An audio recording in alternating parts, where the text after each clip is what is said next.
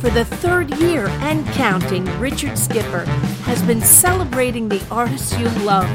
Richard Skipper is all about celebrating life, art, and his guest body of work. Please join us while he showcases these diverse and talented individuals. Here's Richard Skipper. Happy Thursday, everyone, and welcome to the latest edition of Richard Skipper Celebrates. Who or what are you celebrating today? As you know, for those of you who are here for the first time, my show is all about celebrating life, celebrating art, celebrate each and every one of us. And I am so excited about today's guest because I have the one and only Hillary Rollins in a beautiful upstate New York, sitting outside. I wish that I had the capability of sitting outside right now, which is where I will be after this show is over today, because it is gorgeous here in Rockland County as well. Hillary, I begin every show by asking our guest, who or what are you celebrating today? Wow, that's a lovely question. I am celebrating, there's so much to celebrate. Narrowing it down to one person or thing is tough. So, on the instantaneous level, I am celebrating a show that I'm producing with the very talented John Forster at Don't Tell Mama in New York. So, that's my plug. Get that out of the way. About that, of course. Of course. So what I am celebrating the fact of doing that show live in person after 3 years in lockdown, after a whole, 10 years of producing live in LA and New York, and then having to be nimble as you were, Skipper, and find a Skipper. Sorry, no, I love Skipper. You can call me Skipper. It's such a great name. I was like, Skipper. I have a lot of friends who call me Skipper, so that let's be friends. Call me Skipper. Great.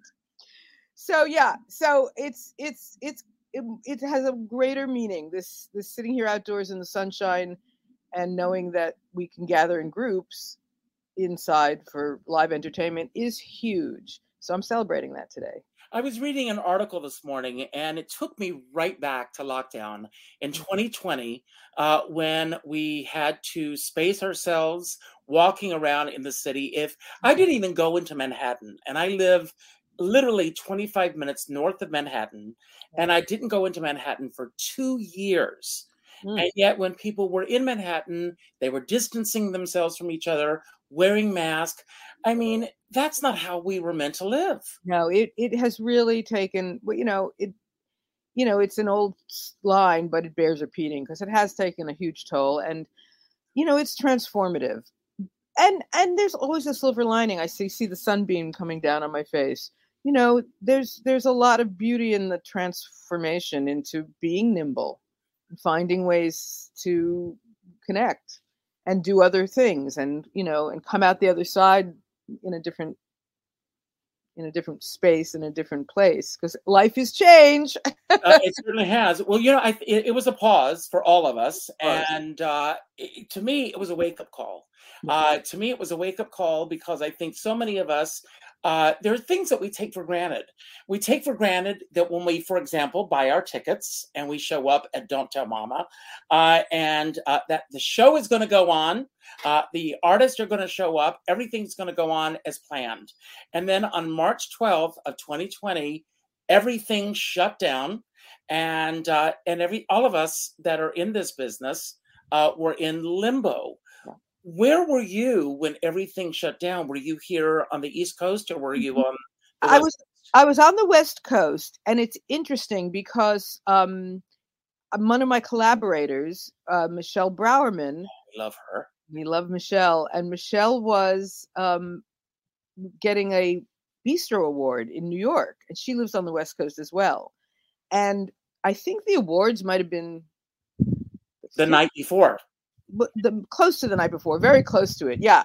And things were brewing before she was leaving, but here's how they were brewing. I also do a lot of house concerts, and I was sort of famous for having these parties with lots of artists, kind of curated open mic.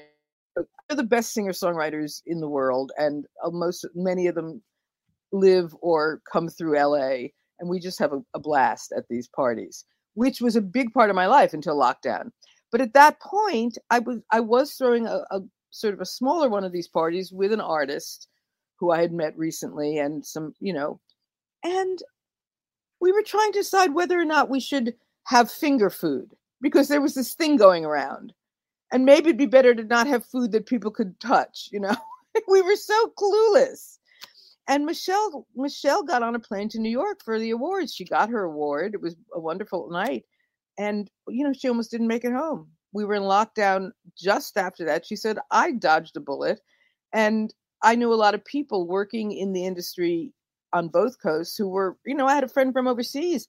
He almost didn't make it home to London. He made the last flight out. You asked me before we went live how long I've been doing this. This started as a result of COVID. Leslie Ann Warren, who is a friend, she was coming to New York to do Broadway Backwards, which is my favorite night of the year in the theater. Huh. She was coming to New York. I knew that she was doing it. I called her and asked her if she would be my first guest, and she said yes. So, and then after we did the interview, she called me up and said, Richard, have you heard about this thing called COVID? And I had not heard about it. Yeah, I'm being honest. And she said, I'm just hearing about this. I'm afraid to come to New York to do this. And I said, well, if you're afraid, you need to let the producers know. She called the producers. She told them that she was afraid. And they said, if you're afraid, we understand. And believe it or not, after her call, other calls started coming in. Right. And they made the decision to cancel the show, and then everything shut down. So it was something that she didn't even have to stress over, because the decision was made for her. Right. But yeah, I want to talk about you. Yeah, that's hard for me, but go ahead. Let's do it. You grew up. You were born into this world. Both of your parents were in the business. When a lot of people are either follow in their parents' footsteps, where they can decide to go in another direction. You were thrust into it early on. What was it about the business, seeing it both from both your father and your mother, that wanted you or pulled you in the direction of saying, this is also for me?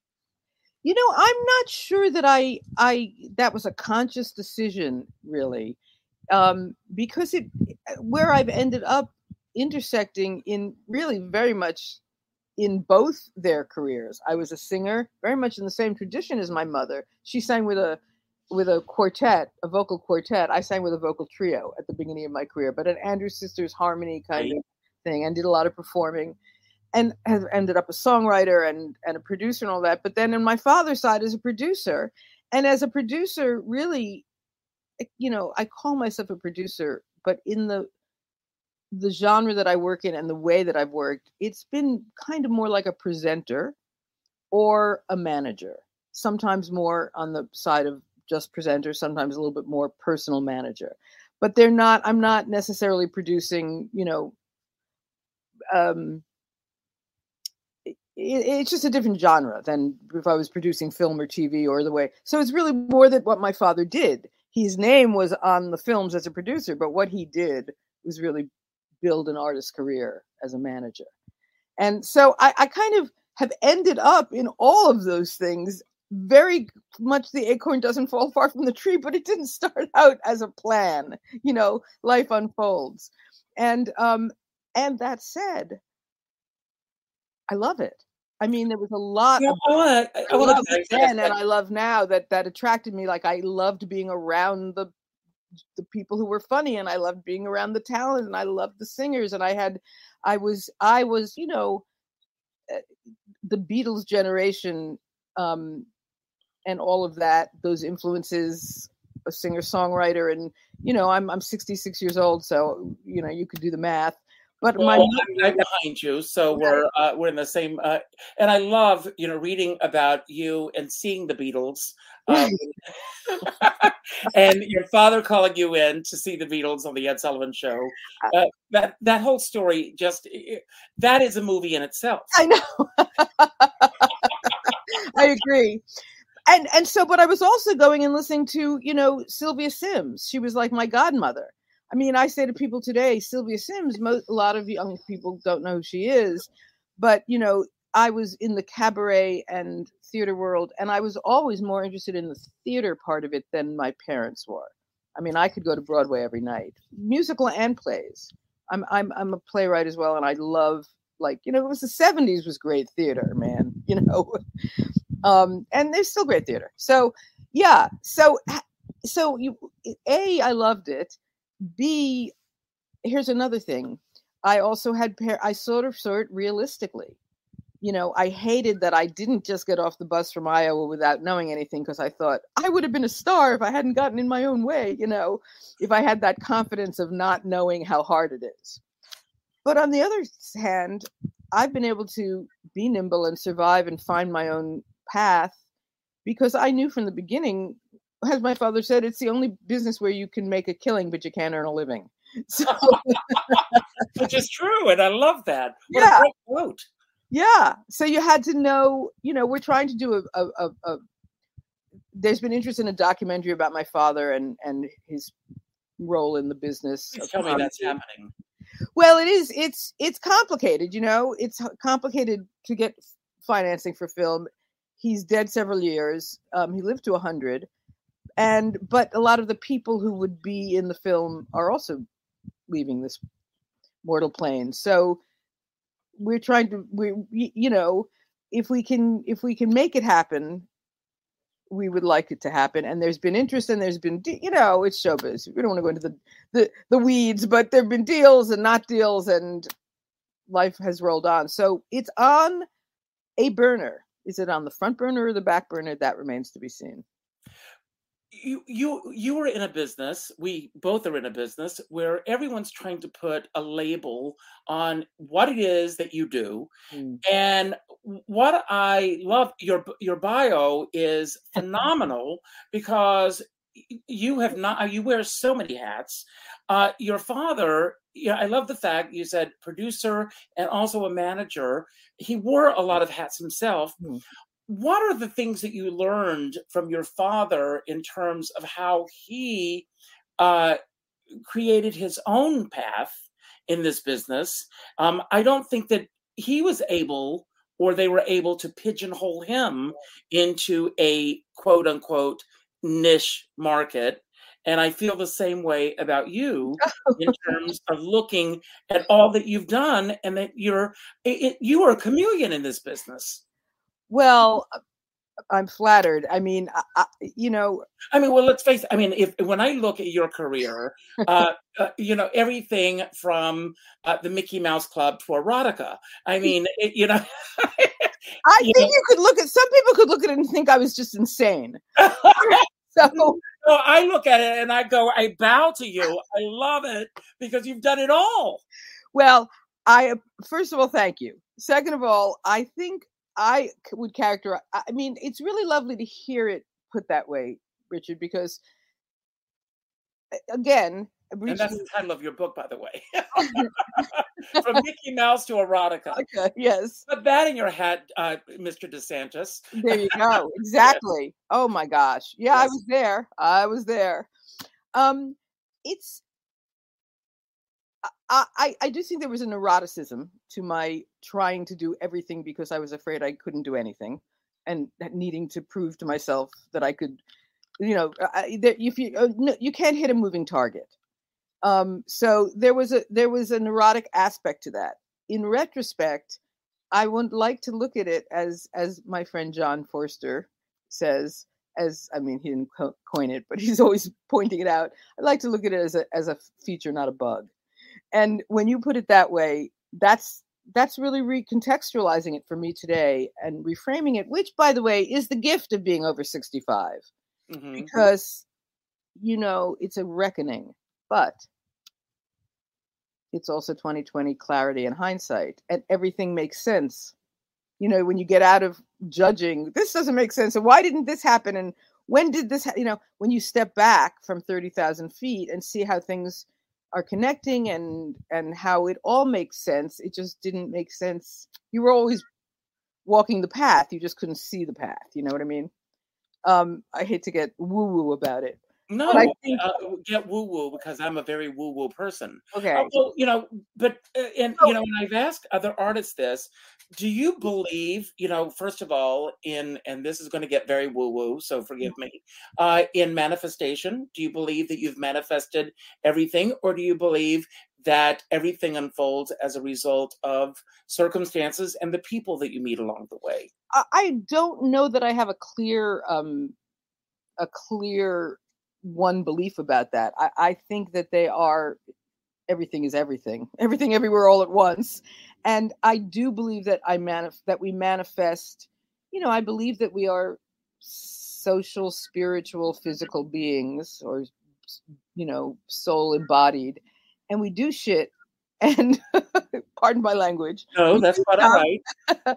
and we it, if we get out of the way of judging it and self-criticizing and hatred and jealousy and if we let the emotions come and go and keep all of that stuff, because I lived it. I feel I didn't manifest success early on. They used to call me a late bloomer, and I hated it. Nobody wants, when they're young, oh, you're just a late bloomer. What that says is you're failing. Everybody else is blooming now and you're not. And now I look and That's interesting. right?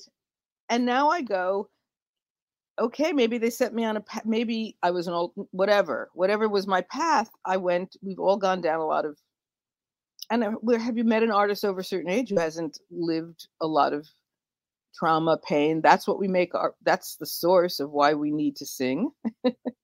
Well, when you started out with your trio, was that your first foray into the business, or were there other aspects of the business that you were doing prior to that? Well, I had started like taking voice lessons and auditioning and thinking I was going to, I dropped out of college for bunches of reasons. One of which was like, I think I want to go take voice lessons and try doing this, being a singer. And it really wasn't my calling. My calling was as a writer. And I knew that since I was a child. And my family knew that since I was a child. And they called me late bloomer. They also said, oh, you're the writer in the family. And I was writing since and I think like a writer. And I think that writers think a particular way. Some people write and some people don't. But I don't think, I don't think everybody who writes identifies as a writer. And I don't think everybody who identifies as a writer or thinks like a writer or sees the world through a writer's lens necessarily produces writing. So that's been my experience, is that I am a writer, kind of the way I am a whatever dyed in the wool. But I could sing. I had a nice voice and I liked to sing, and my mother was a singer and we harmonized, and I was, cute enough and I liked to dance, and so I did all that stuff, but it wasn't my greatest talent. It was a more minor talent, and it was also not my path. But it was my path. I've got a lot of questions about this group because I know that there was a lot of humor in the group, and the patter. Did the patter come naturally, or was there? Yes, that's what I got really good at. What I discovered my voice was that I was a really good performer on stage, not because I was a great singer, and not because I was born to sing on stage, although I still do it and I do it just fine. People say, I'm not untalented. It's not I don't need to do it. I need to write, and I need to be funny, and I need to schmooze. And suddenly we were on stage and we were all funny, but I had the thing with the audience. I love spontaneous. I could improv with an audience all day. I don't know where that came from. Fear, talent, natural. I used to say my family, it was, you didn't eat if you couldn't be, it was survival of the funniest. Your mom was a nightclub singer. Did she have that skill as well? She was not that way. It's funny. She was a charmer, but she wasn't a sticker. Mm-hmm. But she was a storyteller. Oh my God. My mother never shut up. I mean, I am my mother and my father, very, very, very much so in retrospect. It's funny, isn't it? You run to be your own person, and then you are your own person, and you're them as well. And how did the group come together? And were you the driving force behind No, it? No, the group had actually existed before me by maybe 2 weeks Okay. or a few months. I don't know. It was three women who had decided to try and do this, three young actresses. And then one of them, it wasn't working out for some reason, or she didn't want to do it. I can't remember. And so she left, and they were looking for a third person. So the group was called Hilly, Lily, and Lulu. And it was myself, Jeannie Kaufman, and Marcia Sultan. And Jeannie Kaufman was Lily, and Marcia Sultan was Lulu. And Jeannie and Marcia had already started this with this other woman, and I can't remember now who it was, but and they had some arrangements. They were rehearsing. They were playing with the idea. And Jeannie and I met in an audition for Fiddler on the Roof. And we always said we were the only two Jews at the audition, which was true. They'd always cast some girl from Iowa as Huddle. Yeah, it's so funny that you say this because I just, a couple of years ago when the Yiddish Fiddler on the Roof opened, I went to the opening night and I said, I would love to audition for this, but I don't speak Yiddish. And no one in the cast did. No, I know. Amazing. And amazing how they actually alliteratively learned it. Exactly. Wild. It was wild. Yeah, so she said we hit it off at this audition because, as I said, and she asked me if I wanted to meet Marcia and come audition, which was, sing together. And that's how it started. And it was just, at the time it was, you just see it so differently years later, but we started on the streets. We started a cappella on the streets, busking basically. And we did very well. One of the best gigs I ever had because we were 23 years old and dressed in 40s costumes in 1977 and singing Andrews Sisters Close Harmony. Nobody was doing that. I mean, people were doing that. A few people were doing that, but on stage, but we were not the usual street corner event. And we also discovered it. We were in the Village, but we found a spot in Soho when Soho was just beginning to get really Tony. So people gave you dollar bills. Like in the Village, they gave you quarters, nickels, dimes, and quarters. In Soho, they threw dollar bills in that. Wow. This is in 1977. That was a lot of money a Saturday afternoon in Soho. We did very nicely. So, and when did the nightclub work start to happen as a result of that? It's a funny story. I'll get to tell you exactly who it was. We went indoors, off the streets, into the nightclub first time as the opening act for none other than the Silver Fox herself, Jamie DeRoy. Wow. Wow. That is a little known fact. Yep. Wow. And the reason, and even better, I think the reason Jamie found us was that Joy Behar had seen us on the streets. And somehow we were at an open mic or something, and Joy was just starting out. We were all she was a little older, but we all knew each other because we were all doing the same thing in the same place as you do. And somehow Joy, I think, recommended us. And here was the problem. We said, sure, we'd love to do your opening act. We don't have charts. We sing a cappella. And she said, well, you better go get some charts, girlfriends.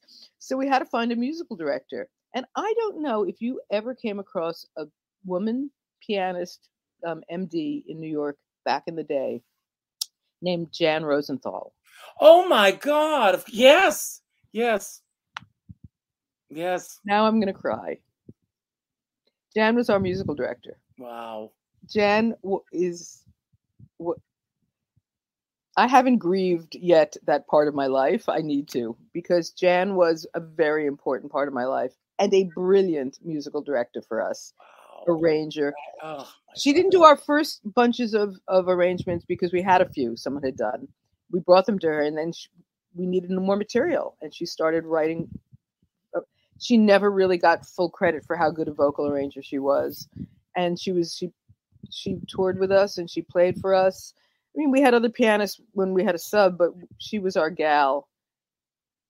anyway. You started getting seen. I mean, you got reviews in the New York Yeah. Times. So then we had an act. Then we'd gone indoors and we had charts for 6 songs or 8 songs or whatever an opener was. So then then people were like, well, do you want to be the headliner? Okay. So we started, now none of us were writing songs at the time. So we were doing either material that we were doing arrangements of, and we had a few people. There's a wonderful writer named Mark Saltzman who has gone on to win, Yes. you know, Yes. he's won a lot of Lavin. Yeah.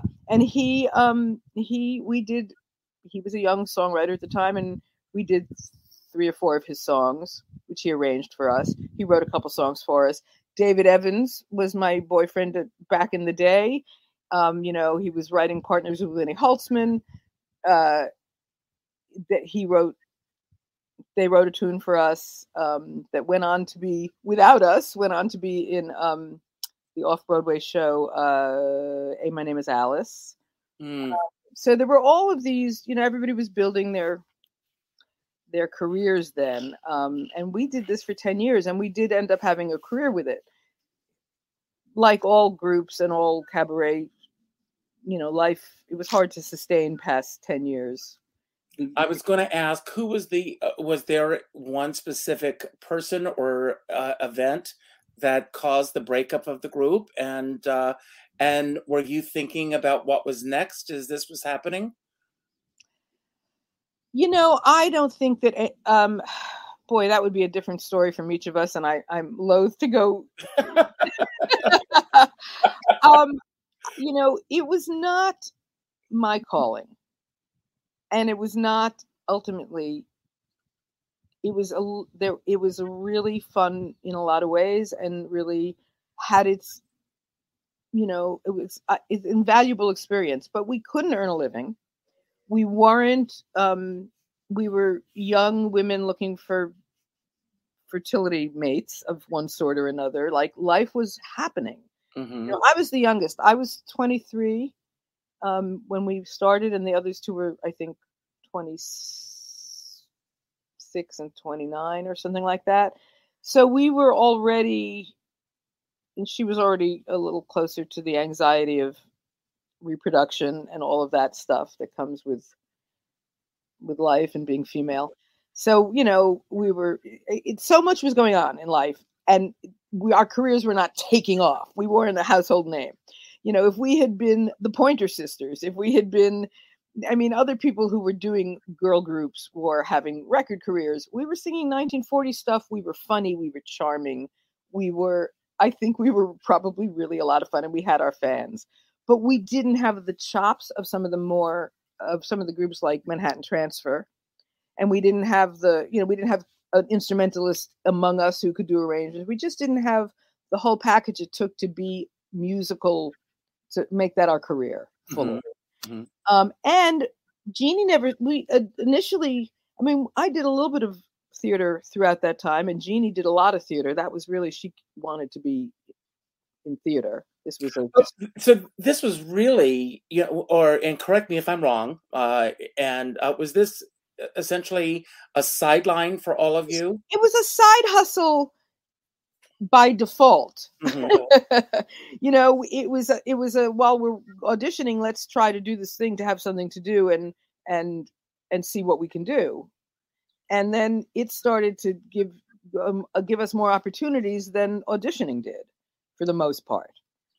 So that's the role of the singer, actor, chorus person, right? You go where the work is, you figure it out, you build.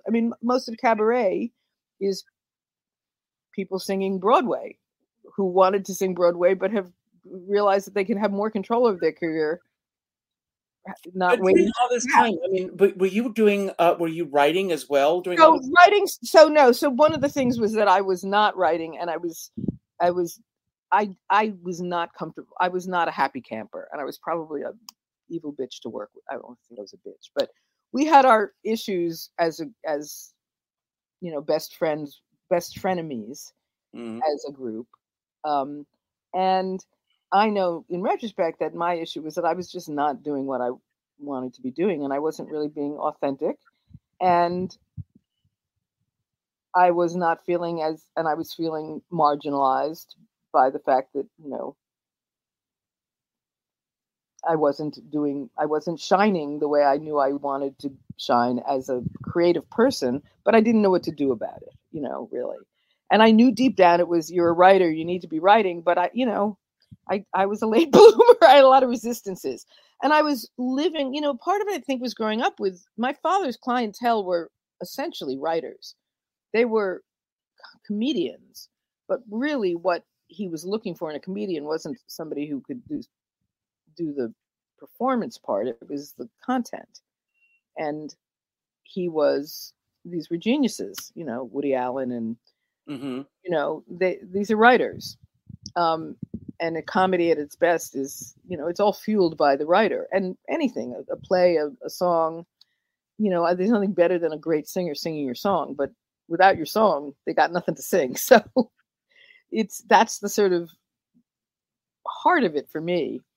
It's a communication, and I wasn't comfortable in my own skin in that role enough to make that work. And finally, for me, writing, it became a clear choice between it hurt more not to write. See, I resisted writing because it was what I wanted to be doing and needed to be doing, but I was neurotic about it. Inner critic, whatever. I had all kinds of resistances. And it was very painful. And it became more painful not to do it. And I do very much believe that a lot. And I don't mean this in a negative way. I think that's a really positive spiritual truth, that life is a choice between what hurts and what hurts worse. And when you choose, when I finally said it's going to hurt more not to write than to just say I'm a writer and start doing it, even if I fail or even if all the worst, whatever it's going to be, I can't not do it anymore. So I started doing it. And I was around 27, which is late for a writer. 27, 28, because most people in the writing world, they're born writers. They've always, and there's a lot of bullshit in our culture too. You don't have your first novel out by 19, you're nothing. That's right. But, and it's also a very, a private, personal thing when you're writing. When did you feel comfortable sharing your writing with others? Yeah, it was painful. It was scary and hard. And that's just developing a thick skin, though. And that's true whether you're, I have a 23-year-old daughter now, and she is also a budding writer, and she's also struggling with whether she is or not, and how to manage that. She mostly is interested in being a lyricist and songwriter, but she also has written essays, and she's not working as a writer. She's working in the industry in a management firm. She has not fallen far from her grandfather's tree either. I see that. And the reason I bring it up is she probably won't, do that forever, but she's learning the ropes of this and that along the path. And it's just as scary to be doing anything at the beginning and share it, expose yourself. Writing is that much more exposing in a way. But whatever you do, you have to live through the pain of the inner critic, the outer critic, the risk taking, or put it in a drawer and no one sees it, and that's fine too.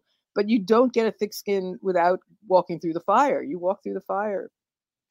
You have to be a fire walker on a daily basis. Yeah. I have a two-part question for you. It's actually a three-part question, but what was the best piece of advice that you received from your father in this business?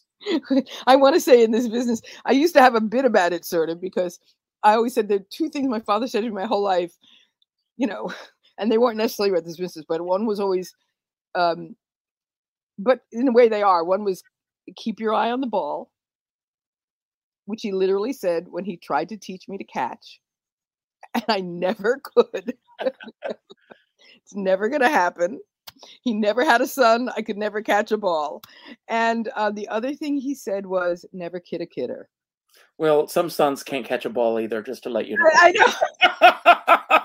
He was fine with it but it was like, it was, and also never marry a man without a sense of humor, which I never married a man. So so I got a pass on that one, but Okay, that's good. yeah. And from your mom, what was Mom, you know, God bless my mother.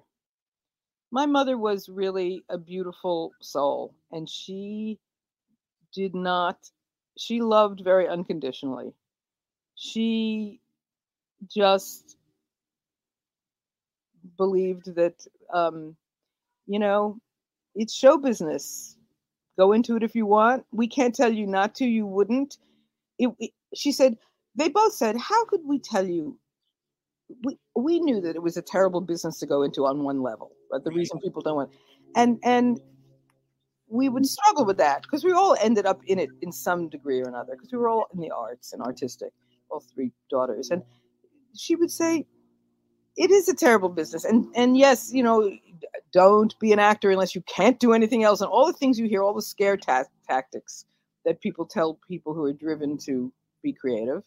Um, and, but my parents, even though there was a lot of expectation being in the business, and it was hard for me, hard for all of us, because we grew up with these geniuses comparing ourselves to the creme de la creme of people who had already had shining stars in the firmament. How do you start out and make your mistakes? And I never did stand up because how could Jack Rollins' daughter do stand up without being, I couldn't imagine. I found another way to be funny so that I wouldn't have to be judged in that arena, right? So it was sort of like, it was like being Sinatra's daughter. It's not great to be exactly what your famous parents do, and or being one or the other? or That's being right, yes. right. But my mother and father both said, we did it. We went into it knowing we shouldn't. How can we tell you not to? You got to do what you got to do. You do what you want to do. You follow your heart. And they were very supportive, and Well, frankly supportive financially too. They were like, okay, we can open doors for you, but you have to walk through. And they didn't really open doors. They did what they did, but they didn't penalize us. They helped us along our path, which was there's nice. a reason for the next questions that I'm going to ask. What was the most difficult thing that you saw your father go through in this business, and how did he get through it? Geez, my father there's a very famous story that people don't know about today because it was so long ago. I didn't see him go through it. I was maybe 3 years old, but I grew up with it, very embedded. And it's very much a part of his story because he was Harry Belafonte's manager, and they created each other. My father wasn't a manager. Harry wasn't what he ended up being. He was a singer, but he had sort of dropped out, and he wasn't the Harry Belafonte we know today. Mm-hmm. He wasn't doing the island thing at all. And they were very young, and they knew each other from the village, and that crowd, the upstairs, the downstairs, and the Dwayne, and these are names you won't know, but maybe you will. These are really old New York nightclub, cabaret venues where people were paid to sing and paid to do comedy as a live, weekly in-house act. You could earn a living doing it then, in the supper clubs, and that's really what I long for. Oh, you and me both. Oh yeah, that is so we.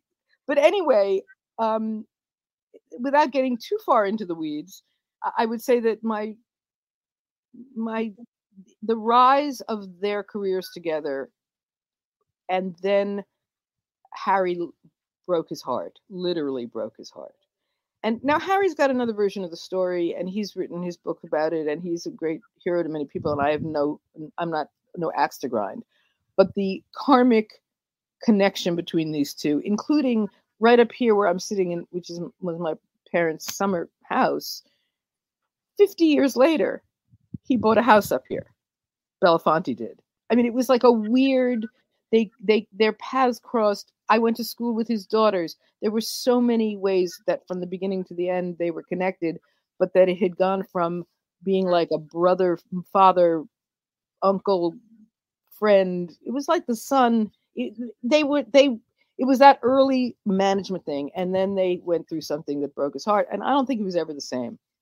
So that was the hardest thing. When you're a personal manager and working with clients and talent, and you're involved emotionally. You can tell yourself that it's a business, and it is, but it is not, it's also an art, and an art form where there's love and there's heartbreak and there's relationship and connection and broken connection. That was the hardest thing. And yeah. And the same question for your mom, the most difficult thing that she went through in this business and how she got through it.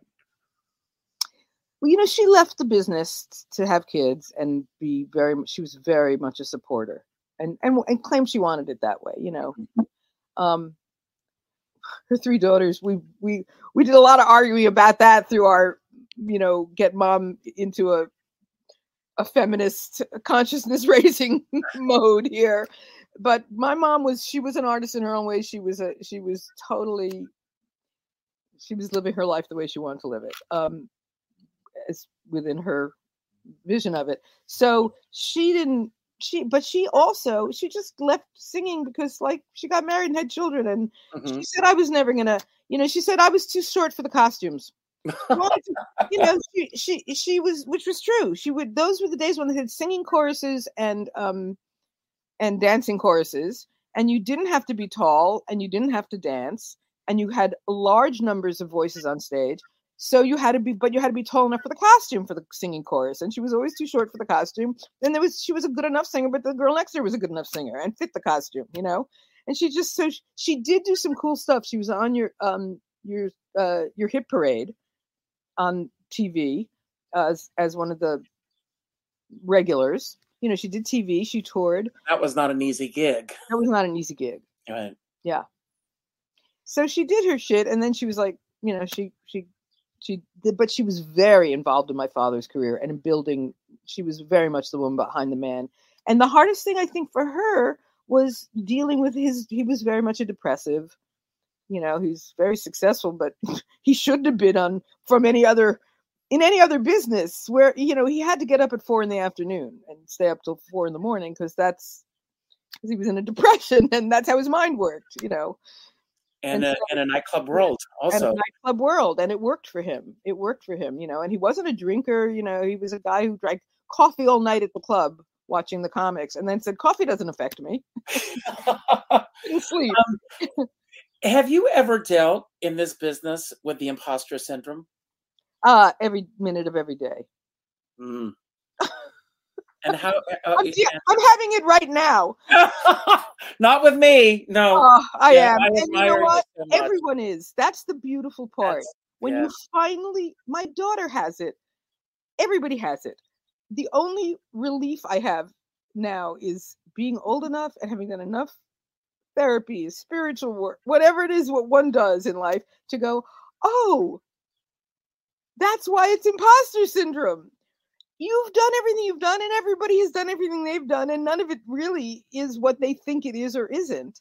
But we're all walking around in fear that we're not who we say we are. We're not okay. We're not good enough. And I'll tell you something. I've done 700 of these interviews, and everyone's going through it. But tell us about your upcoming show that you're producing, Mama. And then I'm going to have a little fun with you. I hope it's fun for you.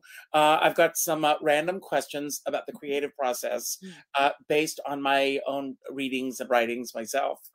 So tell us about your upcoming show. So John Forster is what's known as a songwriter because he's a genius. And he's had a wonderful, wonderful career, but he's not necessarily a household name. And that's part of the function of being a songwriter first and a performer second, although he's done a lot of performing, but it's been a long time since he has.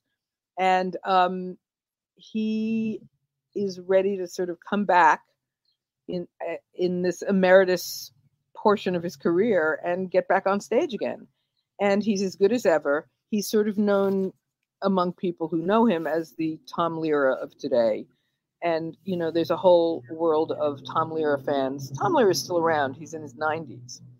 But John is in that ilk. He's a satirist. He's a humorist.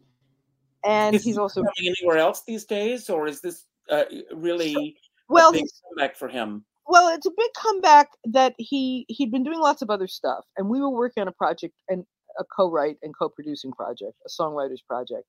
And up in this area where I am in Hudson Valley, there's a venue called Spencertown Academy, and they do series. It's an arts venue, a community-run kind of non-for-profit. And I pitched them the idea of bringing John and Christine Lavin, who's Christine. She's a great. She's been on the show. And we did a co-bill with them, and it was sold out, and they were brilliant, and it was beautiful. And John said, I really do want to get back to doing this, and I want to perform again, and I want to tour. And he's, we're all the age we are, but he's in better shape than most people I know. He's going to go a lot longer than most of us. And he's a brilliant pianist, and he knows everyone, but he's very shy. He's funny. He's not somebody who blows his own horn. So he wasn't going out and doing it. He was doing it as a songwriter and living his life. And he sort of wanted to get back to it. But I said, John, would you do the show? And then when he did, he said, would you consider, helping me get back to building a show we can tour? And I said, for anybody else, no. But for you, yes. No, I do it. But I do it, for the people I want to do it for, and he's one of them. And when will he be there? He will be there. So he opened on the 16th of April.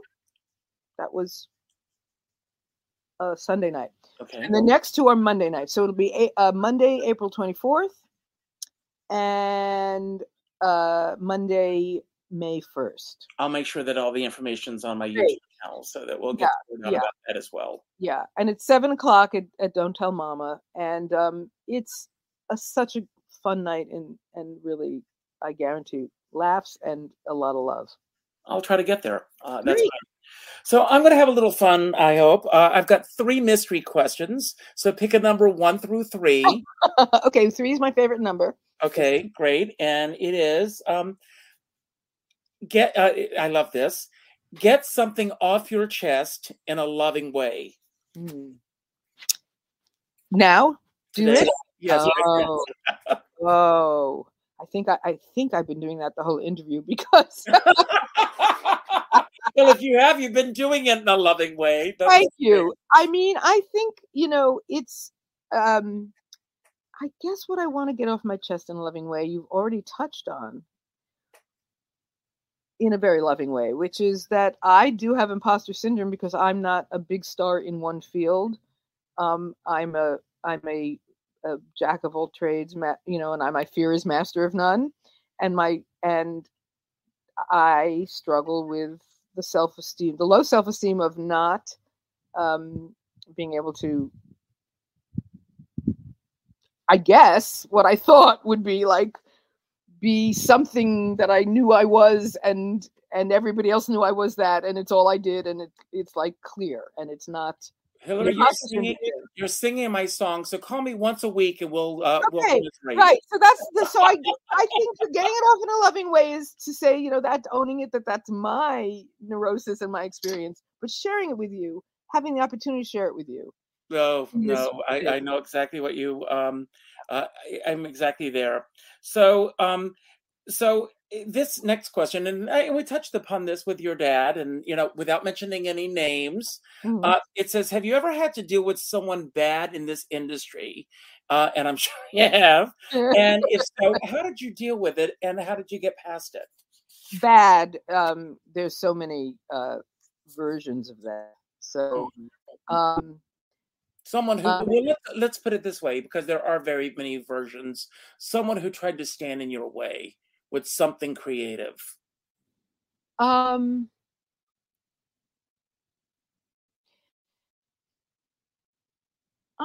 don't have a story that comes to mind where I would say that. I would say that, but I will tell you this story. I did go on a date with with Bill Cosby when I was 18 and he was 40 something and married. And I went out to dinner with him,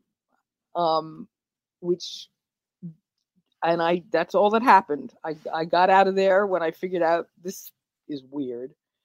But it comes, I go like sliding doors. I could easily have, it could have been really bad. And maybe I was protected by the fact that he knew my parents. I met him with my parents, actually. And he was a casual sort of, oh, well, I like to help young actresses.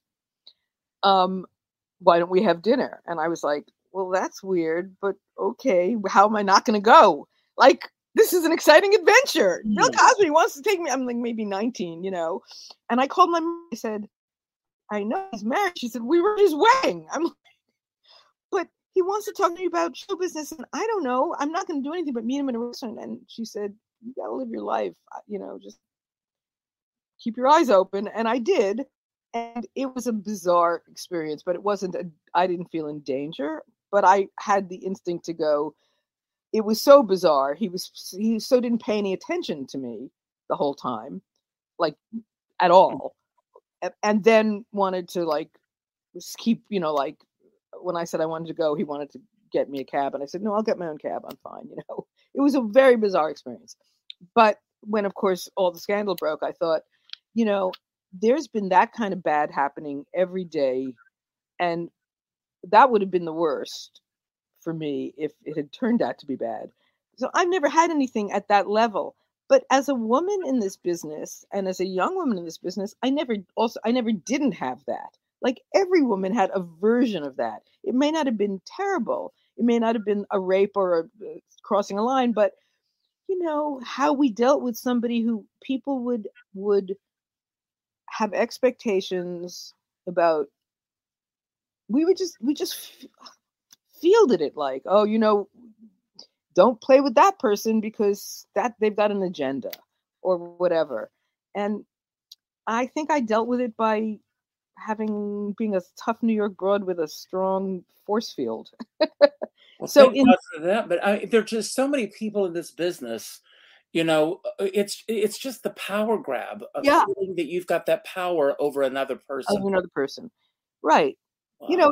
It's weird, and that's of course only we're talking sexual assault. I'm not trying to get heavy. Like there's other kinds of bad. I just thought it was a weird when that happened. It was friends who knew that much later said to me, "Why don't you tell your story?" And I said, I have no story to tell. I believe this all happened. I believe all these women. It didn't happen to me, so I am not gonna. That's the whole story. But yeah, it's a business full of nut jobs and creatives and wonderful, wonderful people too. That's true. Yeah. Wow. Wow. What a great. Oh well. Thank you for sharing that. On the other side of this, this is an interesting question. I'm sure that isn't where you planned for this to go. No. I know. I appreciate your honesty in going there. Do you find this is an interesting question I'm about to ask you? Do you find that you have ever judged other people in this business? Oh, terribly. I mean, the spiritual path, man, it's kicking my ass now. Because, that is really the truth. If you're pointing a finger, there are three more pointing back. Right. I'm not afraid to say that I'm a proud member of Al-Anon. I believe in, the truth of the 12-step, the brilliance of the spiritual truth, the capital T truth. And it's a business of judgment. And we judge ourselves. That's all that horrible. The creative process has its own engine, and then there's, the critic and the judge, and it's a constant war between those demons, and you have to find ways to manage it if you're going to survive it. But what the first thing you notice eventually is, oh, this isn't working for me. I'm not happy. I'm not getting where I want to be. And then you start to notice that you're judging everyone else and everybody else really harshly. And then you start looking at what's inside your hula hoop and go, you know, that's a bitter pill. You walk around with a bitter, you got poison. This one is this one is that one, that one. And that is not attracting. That is not how to win friends and make, spread love or creativity. So I judge people all the time. I catch myself. I try to look at what that's about in me. Because Judy Garland once said that she found that every time she was looking through the peephole at someone else, someone was looking back at her. Mm-hmm. And we are sacred mirrors. We're sacred mirrors for each other, No. Somebody loves my work and I think I haven't done anything. And you tell me I'm a, well-rounded, creative, blah. Somebody else has never heard of me and I think I'm, it's like, who do you find to reflect what you're looking to heal? Well, it's interesting that you say this. I lead a book group on Mondays and the book that we're reading right now is The Four Agreements. Have you ever read The Four Agreements? I haven't, but I'm really getting into Ram Dass now. Well, The Four Agreements, and one of the four agreements is that it's never about you. Right. And one of the people in the group mentioned that in a group that she's in, they were talking about another artist recently, and she just recently got a rave review. And who leads the group had her read the review in front of the class. And I said, would she have read the review if it was a negative review? Because and it's interesting because are we believing that person because they raved about us? Right. Would we have put the same faith in that person if they had given us a negative review? And it's the same thing when someone gives us a negative review, we will obsess over that. Why did they say this? Why did they say this? Why did they say this? And we never, and you know this to be true, we never put the same energy into the same rave review that we get. Not only that, but if you actually look in the field of psychology, because this is a whole other thing that I'm into now, which is mind-body healing stuff, because I had a lot of pain issues, and I did not want to go down the path my mother went down, which was she replaced 2 hips, 2 knees, and a shoulder. And I replaced 1 hip and did not have the result I was hoping for. And I was like, I'm done. So, and there's a whole new thing, not new, but a whole area of mind-body medicine that, in any event, without taking this off of show business, I just want to say that in the psychology world and the sort of research science, brain science world, they call that negative bias. That's human. We're wired for negative bias. It's actually, we're wired for it. We can't help it. It's what has allowed us to be a species that has survived the world that we've created for all these years. And so, yeah. And once you know that, there's so much freedom in going, I'm going to do that. I'm going to have that reaction. I'm going to go, why did they say that? Why did they say that? But then I can step back and remember, it's just a voice in my head that's going to find the negative bias. I'm always going to not hear the positive, and it's not, none of it is the truth. Let go, let go, let go. Let go, let it go. Let go, let God. My dear friend, Kassira McKee, she has a book called Let That Go. Yeah. Get the book. It's a great book. This hour has flown. The hour's gone. You are welcome here at any time. Thank you, Richard. I'm going to end where we started. And who or what are you celebrating today? I want to celebrate Ralph Lampkin Jr. because he was the one who facilitated this today. Absolutely. So, Ralph, thank you, thank you, thank you. Ralph, celebrate. Let's just say, for those, because maybe there are people who don't know, is a publicist in this business, and he has been a dear, wonderful friend, done an incredible job for me and all the people he's worked with me and not with me. And so He walks the walk and he talks the talk, and he's one of the best in the business. So, Ralph, I celebrate you today, and I thank you. Don't go anywhere for a moment, Hillary, because I'm going to give you the final word today. It could be about anything that we spoke about today that you want to build upon, anything that we didn't talk about that you wish we had, or just any final message that you want to leave everyone with today. You've got the final word in a moment. I want to thank everybody for being here today. You could have been anywhere. I don't want to go down a negative note, but I do want to acknowledge 4 things that have happened in the news lately. There was yet another senseless shooting today in Charlotte, North Carolina. This time, a little girl was playing basketball. I don't know if you've heard this yet. No. And the basketball landed in the neighbor's yard, and the man shot her father. And, and I am thinking about the fact that we have lost a sense of empathy with each other when people are, using guns as a point of resolution instead of getting to talk to each other and getting to know our neighbors. Just this week, a young boy ringing the wrong doorbell. There was an incident, I talked about this a couple of days ago, years ago, where I accidentally got in the back seat of someone's car thinking that I was in my own car. Just think if the circumstances had been, what happened in Texas, a young girl who lost her life pulling into the wrong driveway. We've got to stop. We've got to start showing love for each other. It makes me cry. Yeah. Yeah, we just got to get back to this, and don't think of these as just mindless news items. People hear it on the news, and then they go to the refrigerator and make themselves a ham sandwich. You've got to pay attention to what's going on, and because this affects each and every one of us. I end every show by telling everyone to go out and do something nice for somebody else without expecting anything in return. Please, please, please. Pick up the phone today. Hillary, I want you to do the same thing. Pick up the phone and call someone that you haven't spoken to in a long time and let that person know that they matter in your life.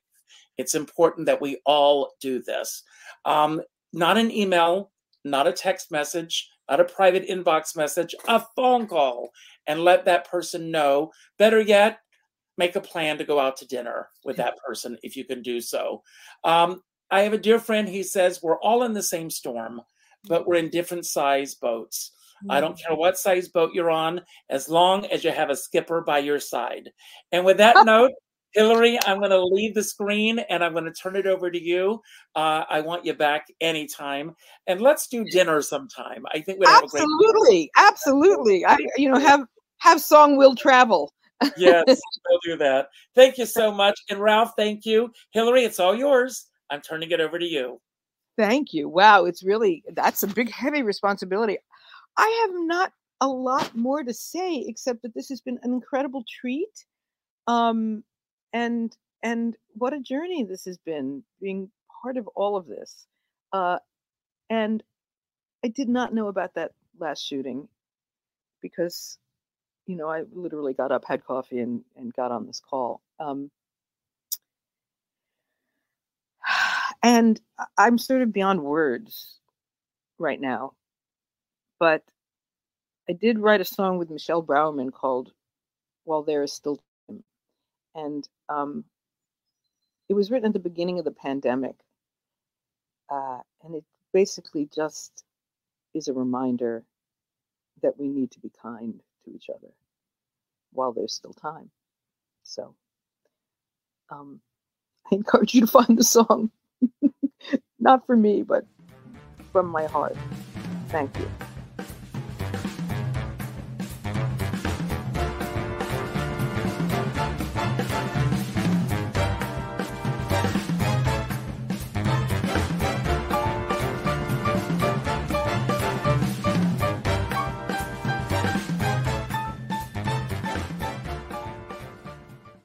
Lucky Land Casino, asking people, what's the weirdest place you've gotten lucky? Lucky? In line at the deli, I guess? Aha, in my dentist's office.